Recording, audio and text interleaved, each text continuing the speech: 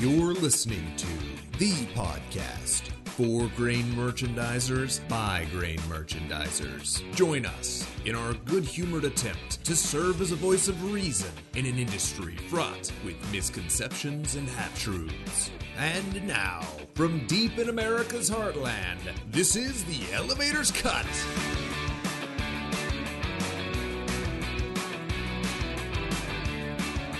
Welcome back to another episode of the Elevator's Cut.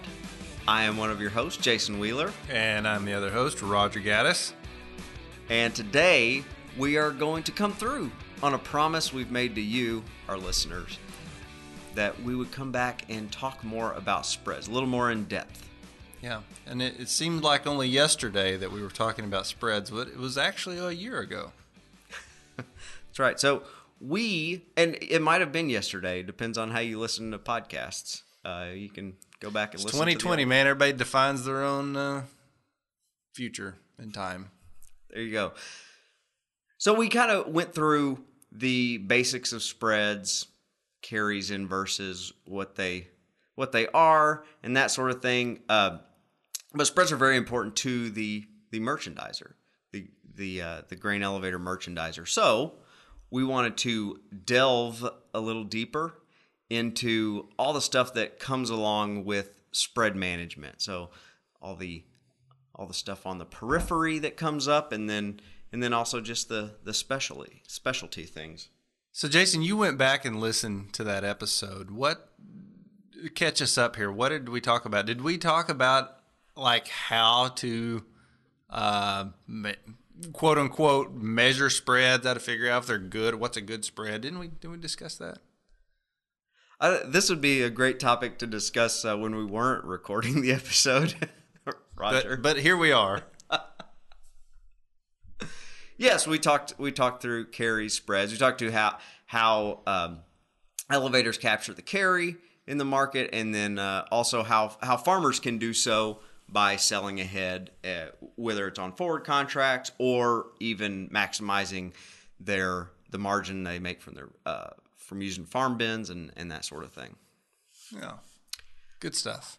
Excellent stuff.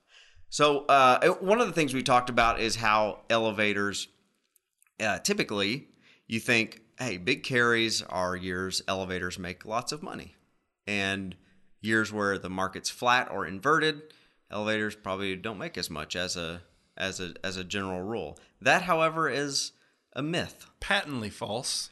Yeah, and Roger, you shared with us how actually in those years were some of your best years as a grain merchandiser, margin wise. Sure, and I think this year could be an example, at least in the corn, looking that way in the wheat, not so much in the beans. But you're going to have the opportunity a lot of years to trade both sides of the spread curve, if you will. You know, you have years where you've got some carries, you got some years where you got some inversions happening within the same season, and they may not happen concurrently. You know, there's a good chance, like right now, corn, July, Sep corn's a small inversion. We get out there, it's liable to be a small carry. You know, that's a muted example, but it's still, there's a chance to trade both sides of that. Are you making a prediction of what the spread will do? I am stating a case that both things can happen. Ah. Typical broker talking out of both sides of my mouth. That's what I'm doing.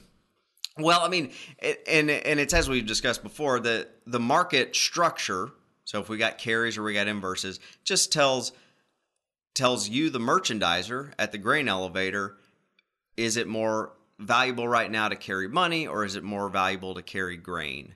And so each day as the market changes, carries, inversions, get greater carries or become more flat, it tells you how bad it wants. And then you can, as a merchandiser, select at any point in time, yes, I will accept that carry for my storage. And I think it's important to point out right now, we are specifically talking about futures carries in these examples. Yeah. However, there are also basis carries and inversions, cash price carries and inversions and a bit. So this year, corn in some areas of the country was in short supply. And you have a carry structure on the futures board, still do, at least through July right now. And in a lot of markets, you have cash bid inversions. You have basis inversions, essentially taking away some of that carry that the board gives you in the name of keeping supply moving in the front months. So you again, making sure we got our terminology straight here. You've got different mechanisms that both serve the purpose of bringing grain to market, but showing different signals based on overall supply and demand and local movement or lack thereof. Yeah. So a few big points I'd like to hit today. The first one being, okay, carries and inverses. I mean, we know what the differences are between them from the other episode, but which one has more risk to it and why, and that sort of thing. So I think we can start with the general concept of full carry. So what does that mean? Me? Oh, me. I thought maybe he was asking Randy. So essentially, this gets kind of dicey, but the way I looked at it, as I was not a participant in a delivery system ever in the years I was at the elevator, to me, full carry was a cost of interest plus insurance, each month. So like right now where corn's at, it's costing about 2 cents a month to carry the stuff. Now, the other line is the full commercial carry, which takes into account the CME storage delivery rates and things of that nature added to that cost of interest, and it's a little bit higher. Or a fair bit higher, depending on how you look at it. Right. So because that exists and people do those calculations, it's a theoretical thing, right? It's stuff professors try to figure out, or economists, I should say. And it's real fun math to do. That it's not complicated math. So that's always fun for a couple of guys from Arkansas. Converging math. We don't have to do hard math. But exactly as Roger says, the cost of the interest to buy grain, carry it forward. If you were just some guy sitting in a high-rise office on the coast somewhere, which coast, it doesn't matter, just one of them. Just can't be in the middle. Yeah, that's right. And you're sitting in a nice fancy office, and if you can take ownership through the delivery system, redeliver it later on the next futures contract, and so pay the storage rates and pay the interest on the money, because you have to buy that corn or beans or rice or whatever we're talking about, carry it forward and then pay it later, and then redeliver it on the next futures contract. If you can do all that and still make money above that, then we've gone over 100% of full carry. And so anybody anywhere can do that if they have the money to. And so there's a theoretical limit. It's like once we get above that, everybody will just arbitrage it out. Yeah. Right. So because of that general concept, there is a limit to how big a carry can be from 1 month to the next. So if we're talking corn, a D-Smarts corn spread can only theoretically get to that limit of whatever interest costs to buy corn and carry it for 3 months and to pay storage for 3 months. So whatever that adds up to, say it's 25 cents. I don't know, but I'm just pulling numbers. But you just add all those numbers up and say the D-Smarts corn spread can only get to about 25 cents, or else people will step in and just take the money. Mm-hmm. It's free. It's just laying out there. So it has a cap. Right. Conversely, or inversely. Oh, wow. Inversions have no cap. They can go on forever and give a lot of validity to the old saying that the market can stay irrational longer than you can stay liquid. Yes, sir. Enter the inversions. And most years has some form of an inversion in one of the three major markets, or four if you count rice. So there's an inversion floating around there somewhere at any given time. Years when we have a shorter supply or higher demand with regular supply, whatever the combination may be, we see them generally in the end of trading season, marketing season months, transition months. Beans used to be the big example of that. And as far as the example, we talked about the last time we were talking about spreads, the Nov May bean spread from 12 to 13, we got crazy wide, $2.36 inversion or something, and it was a wild ride and stuff. So that didn't make any sense, but it didn't have to. The market was always running out of beans, and it was going to severely punish anyone who decided to not give whatever bean they had over to them. We can has all your beans now. Right. Or you can eat this $2.30. So yeah, the inverses will go on forever. So that's why, obviously, as a merchandiser, both can be used to help your basis position, to profit from basis, and you profit by, like anything in a free market, you profit by providing a service to the market. Right? The reason carries exist is because we've got a whole lot of grain, and the nearby is depressed in price, and the deferreds are higher, and so the market pays you some sort of premium to hold it for a time. So that the market needs the space, so it pays you, and that's when you see the big carries. Inverses are when the market is out of grain, needs it badly, the prices are screaming up, and they do more so in the nearby, and so that they outpace the deferreds, and so you actually get penalized for holding. But if you can secure grain and sell it now while the market needs it, you can capture those inverses when what we're talking about is short the basis. So for instance, a price later grain you have in your inventory, or no farmers who don't want to price yet and can deliver the grain, you deliver it, lock in the basis while it's high, and then roll your long futures position into an inverse. You then are the one that are benefiting from an inverse. You're picking those up. So that's what the grain how the grain elevator can use them. The thing is, of course, and what we're talking about here in this segment is you have to be very careful putting those out on way in advance. Right. Because if you look at it from strictly a price later perspective, you're going to sell the grain because the market's inverted. It's telling you to sell. As a merchandiser, it says sell now. Whatever you got, price later grain, doesn't matter. Sell now, and let the seller, the farmer price it whenever he wants. And in those big bean inversion years, that exactly happened that way, and it worked out really well. The elevator could sell a good basis. The inversion happened. The futures market rallied a couple bucks. But the basis, worked out. It went down. Right. So the typically it does when there's an inverse because we're out of grain. So Right. It's not a bad move for a farmer to wait to price not. it necessarily. Absolutely not. And those are a lot of years where price later's free, or it doesn't cost anything because it's so overwhelmingly in favor of the merchandiser too. So you've got those things happening when it's like that. But the reason Jason said this kind of risky is you got to keep your longs in the nearby, because unlike a long the basis position, when you own the stuff and you are controlling exactly when you spread, you're controlling exactly when you sell. Flip flop here on an inversion. If you went short the basis and sold the basis, now what are you dependent on? The farmer selling. Right. You have little to no control over that. So you don't know if he's going to price now versus a current month, or in 3 months versus another futures month. That's why when these inversions happen, you typically keep your longs in the nearby, unless you guys are creatures of habit, and JR never prices until end of June. Well, I'm fine going out and setting that inversion to July, whatever it is.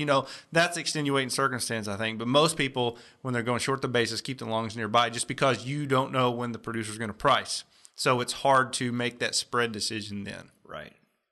With a high degree of confidence, anyway. Yeah. So that's pretty much what I wanted to discuss in this segment. So there's as we said, a lot bigger risk when you're talking about the inverses as far as setting them ahead and stuff. So those are also called sell spreads or bear spreads, which is when you're selling the nearby selling the nearby and buying the deferred. And then a carry spread, typical carry spread, you're just buying grain at harvest and carrying it, picking up carries. You're going to be buying the nearby and selling the deferred. This is a lot easier when we're not just talking and we have like whiteboards, and it's just pretty simple. So I hope it doesn't sound too complex here. If you're setting a bear spread, then you're bullish, right? It's got to be your bull, I think. There we go. There's the key. Anyways. So in our discussions with inverses, full carries, and how we capture it, obviously for a merchandiser, what comes into play is managing spreads ahead of time. And again, drawing it out on a whiteboard, it's pretty simple. But if you're going to hedge your purchases in one month and make a sale in a different futures month, just to allow time between your purchase and sale, a spread will have to occur. And so for the merchandiser, since that obviously you put your basis and your spread together, that's your margin. So however they can manage that spread to their benefit, they like to do. So we get into pre-spreading. Go ahead. Now, let me get this straight. Even though I've been a lifelong reader of certain grain publications and I've been told to roll my entire life, you're saying I don't have to do that? Yes. You've sold me. It's funny. We used to have a deal. We called it Harvey Hordenpuker. And I did that one time. Yeah, we even did a little skit at a meeting one time where Roger wore a hat, and I puked. And oh, thank goodness he figuratively didn't do that. Speaking. That so is. Yeah, we have the concept of, which is most of the grain business is hoard and puke is what we call it. That's not a genteel term, but it is a true term. So yeah. Everybody thinks that farmers have a lock on this, and that's not the case. Commercial elevators most certainly do as well. Yeah, and what they do is that we buy it and we hedge it, and then we just wait till the end. Because most years, if we wait till the end, we can get like an extra half cent or a penny out of each roll if we just wait till the very end and roll it. So, and it more than makes up for the logistics nightmare if you hold all of your crop until 2 weeks before the new crop, right?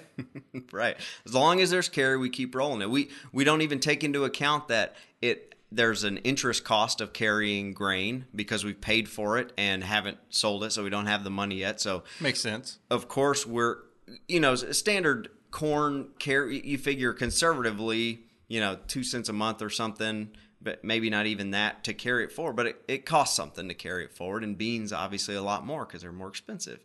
Some might say 2.5 times as much. That's math I can do almost in my head. So, that. Beans, you're looking at 5 cents a month or something, depending on how high or low prices are in any given year. But if the carry isn't paying you that much, so if beans, we're talking about usually 2 months between each futures month. So if the carries aren't paying you 10 cents or more, you're really not getting ahead by rolling it anymore. However, the hoard and puke mentality is there's carry, so the market says I should still carry, and things will be okay for me. Mm-hmm.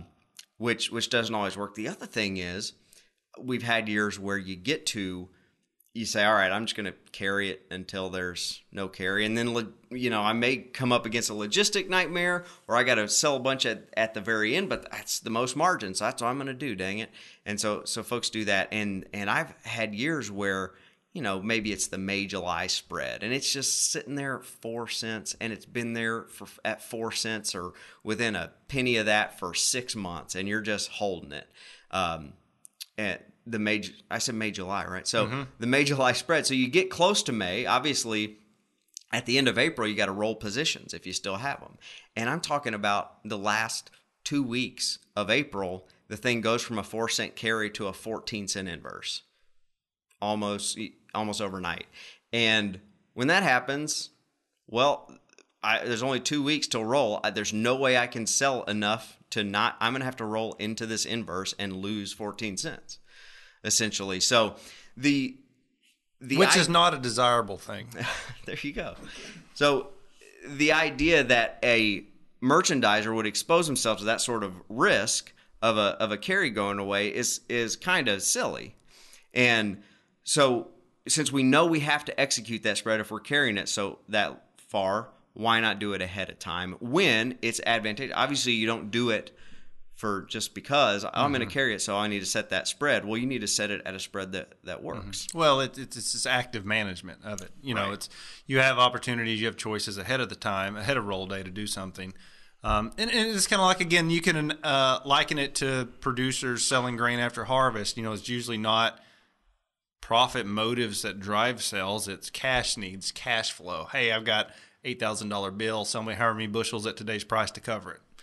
Same thing on the elevator when they got to roll. It says, well, logistically, I can't take all this, so we'll roll the rest out here and I'll deal with it later. Same type of concept. When you don't take an active, early management role in it. And it's kind of a strange concept to some people. I know cut my teeth on it, so it seems like common sense just to go ahead and set stuff when you can and not when you have to. But definitely not the way of normalcy in the industry, I guess you'd say.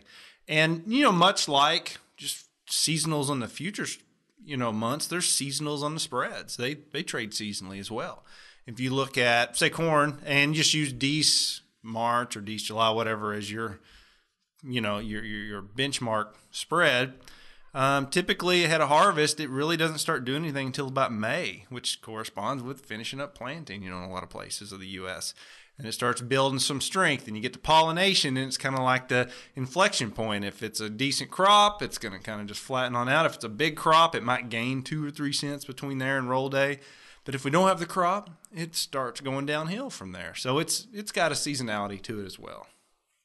Yeah, and a lot of seasoned merchandisers, they look at locking in carries as pre-spreads as a way to play defense. It's good insurance to go, because like we said, the mentality is, and is my cynical nature, I guess, but it's pushed by brokers. They want you to roll every month. I mean, I don't what could incentivize them to want you to roll every month. I don't know, but money. Okay, but so if you set a Dees to July spread, that's one trade. But if you set a Dees March, then a March May, and then a May July, well, that's a few more trades. And they're the incentive they give you charts, and they say 8, 9 out of 10 years you can get an extra penny out of each roll if you just roll. It costs you something to roll those. So About are a penny, you really probably? So. Are you really getting that much ahead? And maybe you get a couple cents, and sure, maybe 8 out of 10 years you do make money ahead. It won't be very much, but it'll be a little bit extra ahead. However, we never talk about those 2 out of 10 years.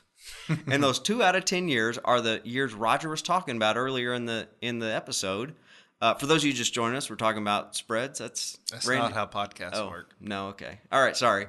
But anyways, you were talking about earlier how you make money in inverses. And one of the ways, without being even short the basis, is just being proactive on managing spreads. And what you're doing, so a lot of people think pre-spreads are speculation. What do you say on that, Roger? Nope. It's no more speculation than buying a bunch of grain or selling a bunch that are versus 2 different futures months that you haven't spread on. You're speculating that the roll's going to be there when you need it by not pre-spreading. That's just as much speculation as putting it on ahead of time. Right. And the most people I know, when they're looking at pre-spreading, they're not doing 100% of anticipated needs. Just like producers, when we're talking about forward contracting, hey, get a benchmark. Let's work for, if you got a 75% APH guarantee on your crop insurance, let's 75% of your crop. Let's have sold by harvest. Same mentality with pre-spreading. I like 75%. At the beginning of the season, put in 25% of the targets at the highs that they've been at in the last year or something. Just throw it up there. You got a lot of time. Once it gets corn, covers 230% of interest costs, set some of that. And then just have a target somewhere in between those two to set another 25% by, pollination for corn or pod set for beans. Mm-hmm. But going into harvest, have up to 75%. Some people do 50. Some people do 100. It's whatever your program, and you know your program better than anyone else. But you be defensive on it, and you take opportunity off the table when it's there, and you leave yourself a little wiggle room. I think you should at the end in case you don't get it all. But you see this a lot on bean spreads. If you're in an area where harvest starts typically the 20th, 25th of October, well, you get a weather hiccup and you're pushed back. Harvest doesn't start till the first week of November. Well, guess what? If you pre-spread Nov on out, you didn't get all those used up. So you always got to have a little wiggle room there for stuff in your particular market. Yeah, spreads can only hurt you if you don't use them. If you don't use them, that's right. Right. So and then you have to take them off, and sometimes they don't hurt you, and that's why a lot of people have the 100% mentality. I say a lot, but some people do have that mentality because they say, all right, spreads. Obviously, I'm setting them because they're good carries, right? So they're generally strong, and so I'm going to set them 100% of my needs. If we end up not growing a crop, probably the spreads won't be big anymore. and I can take it off, and I'll actually, pick something up from them, is their thought. Not that they're speculating on spreads, but they see, here's an opportunity. The market's willing to pay me to carry grain. I will do that, and I'm set up for this year, because going back to those 1 or 2 out of 10 years, when it goes away, if you don't have anything locked in, you're taking in all your grain at harvest time. You can't move it before the, you got to start rolling to the next month. And if there's flat inverted markets, you are losing money real fast. So that's, if I lock in, was it 2012? We had customers that would lock in 26, 28 cent carry Dees to July. Well, then it didn't rain all summer anywhere. And all of a sudden, Dees July was inverted 25, 30 cents. And those people, it didn't matter to them. I say it didn't matter, but they had their carries locked in. So they were able to function as normal, carry crops forward, and that year creates a lot of basis volatility. They got better than usual basis numbers, but still had a carry market set, while all the rest of the country was trying to get rid of everything they could as soon as they could, because there was big inverses. And so it gave them a huge strategic advantage just by doing the simple thing that they do every year. Just set it when it's a decent carry and have some carry locked in.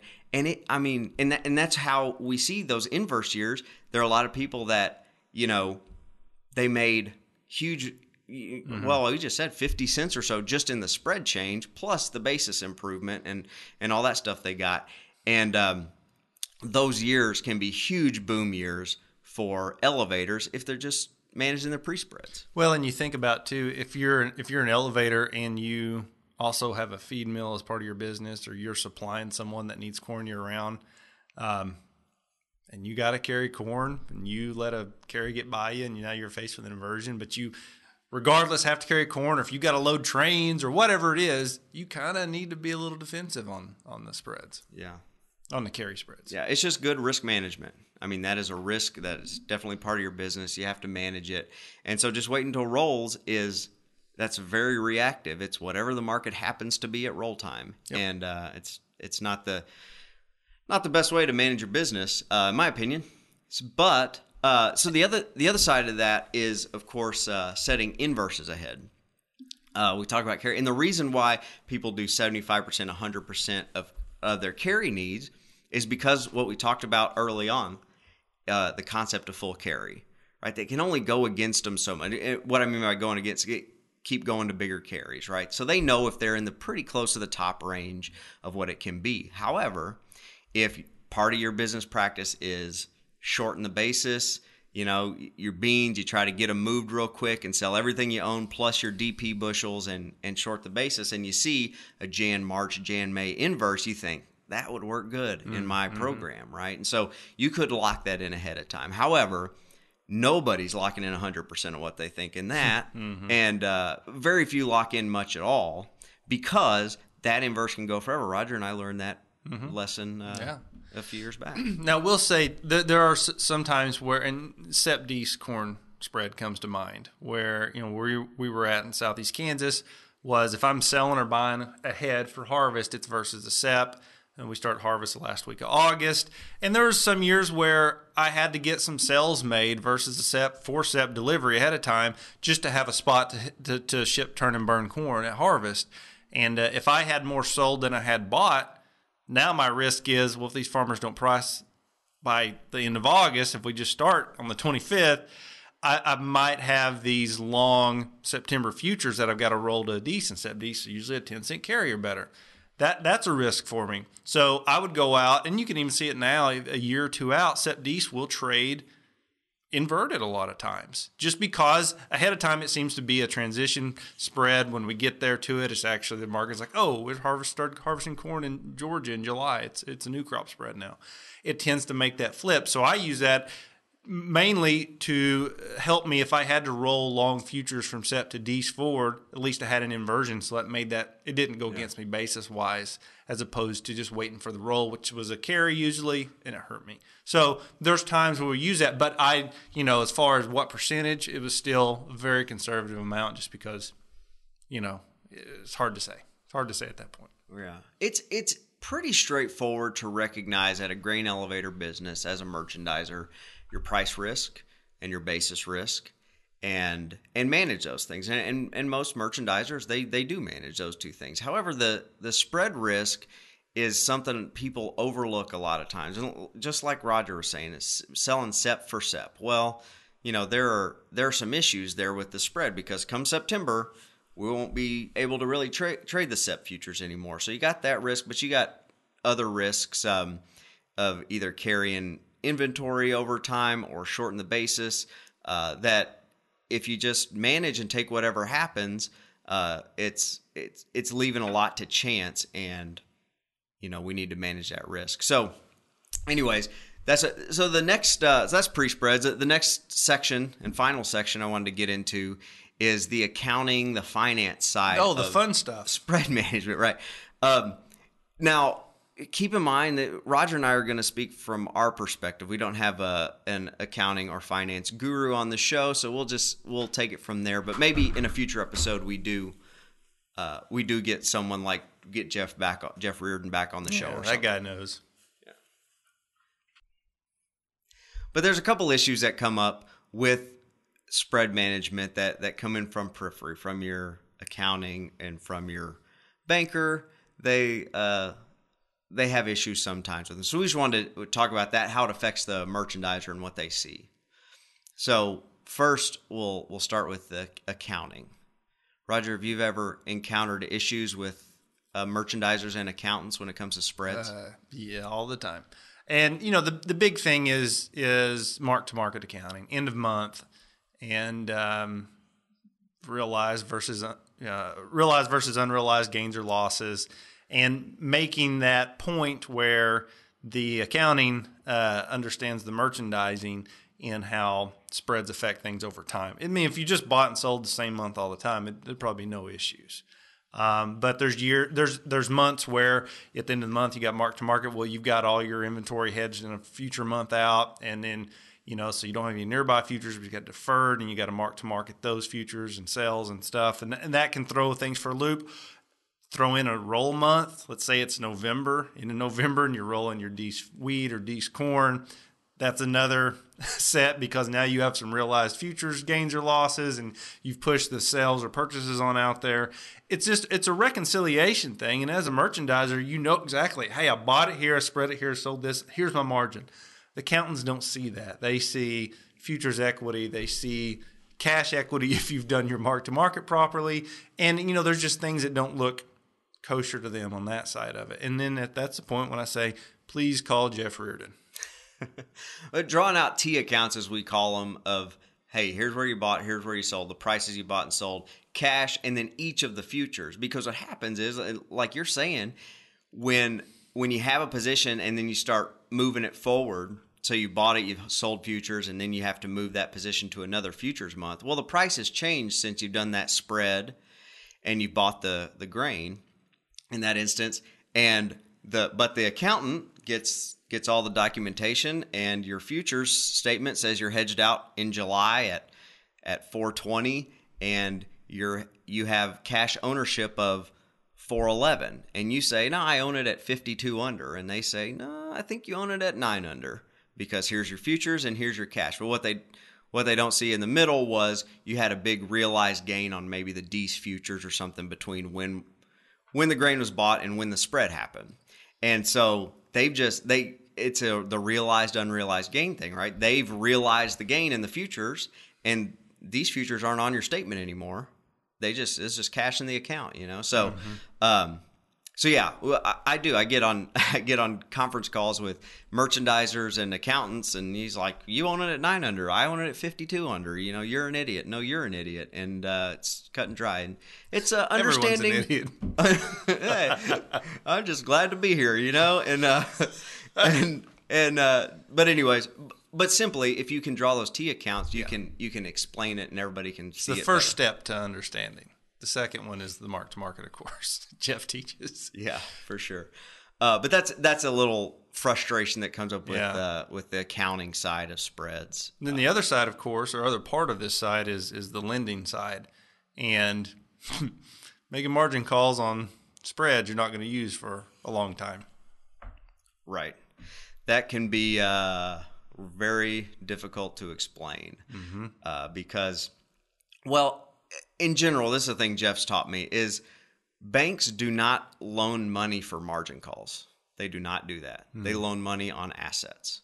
So if you have an asset that has changed value, and then we can loan money out based on that. Which would be inventory and still for a lot of grain contracts, forward contracts. So I got inventory. I got hedged cash bushels, and the price has changed. So they, then obviously you get a margin call and there's a cash flow implication. But the bank can say, well, that asset that you bought for $3 is now worth $3.22. So yes, we can loan that. They don't necessarily loan for a margin call. Right. However, when a spread changes, you put a big spread position on, and it goes against you in the futures account, and there's a margin call implication for that, then it's yikes sometimes. Yeah, because there's times there'd be years where the spreads are really good. You set some, and maybe you haven't got anything bought yet, and you probably don't have anything sold yet for that time frame. So it's very easy to find yourself in that position as well.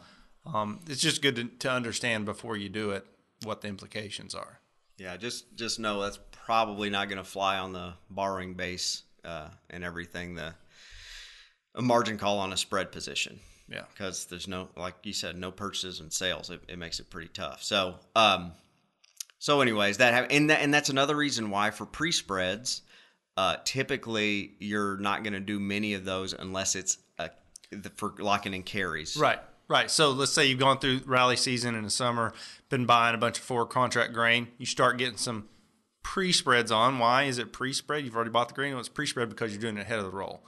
You set some stuff. You push some of the stuff out to March, to May, July, whatever your carrying plan is, whatever your grain flow plan dictates. You do that, at least to what you got, just so you've got that much locked in. And let's face it, there's three things in merchandising: buy basis, sell basis, spreads. If you can get buy basis and spreads done before you even get to harvest, hey, great. Now all you got to do is sell the stuff. Yeah. Then you win basis. Then money falls from the sky. That's right. But yeah, that's definitely an issue that comes up from time to time. And like I said, we'll get experts, I'm sure, to talk on the podcast about these topics in the future. But we can share our merchandising bent on it and how that affects us. So, anyways, but that exhausts our topic list for Randy today, looks Roger. exhausted. Yeah. He wasn't paying attention at all today. It's incredible. It's crazy. But thanks, Randy. Zen-like indifference.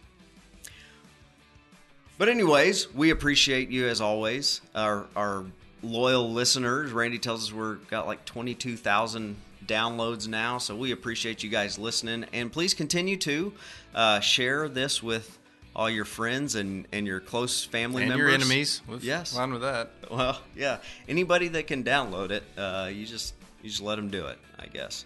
But we appreciate it. Like, comment, and obviously, if you haven't subscribed, subscribe. And reach out to us. We're on Twitter at ElevatorsCut, and tell us where we went wrong or what you'd like us to cover in addition or in more depth when it comes to spreads or anything, I guess. But spreads, I'm sure, will be a recurring theme. It's what people in every year, the merchandising world like to talk about. So, so get at us on any of those formats, and any of those meaning Twitter. I think that's it.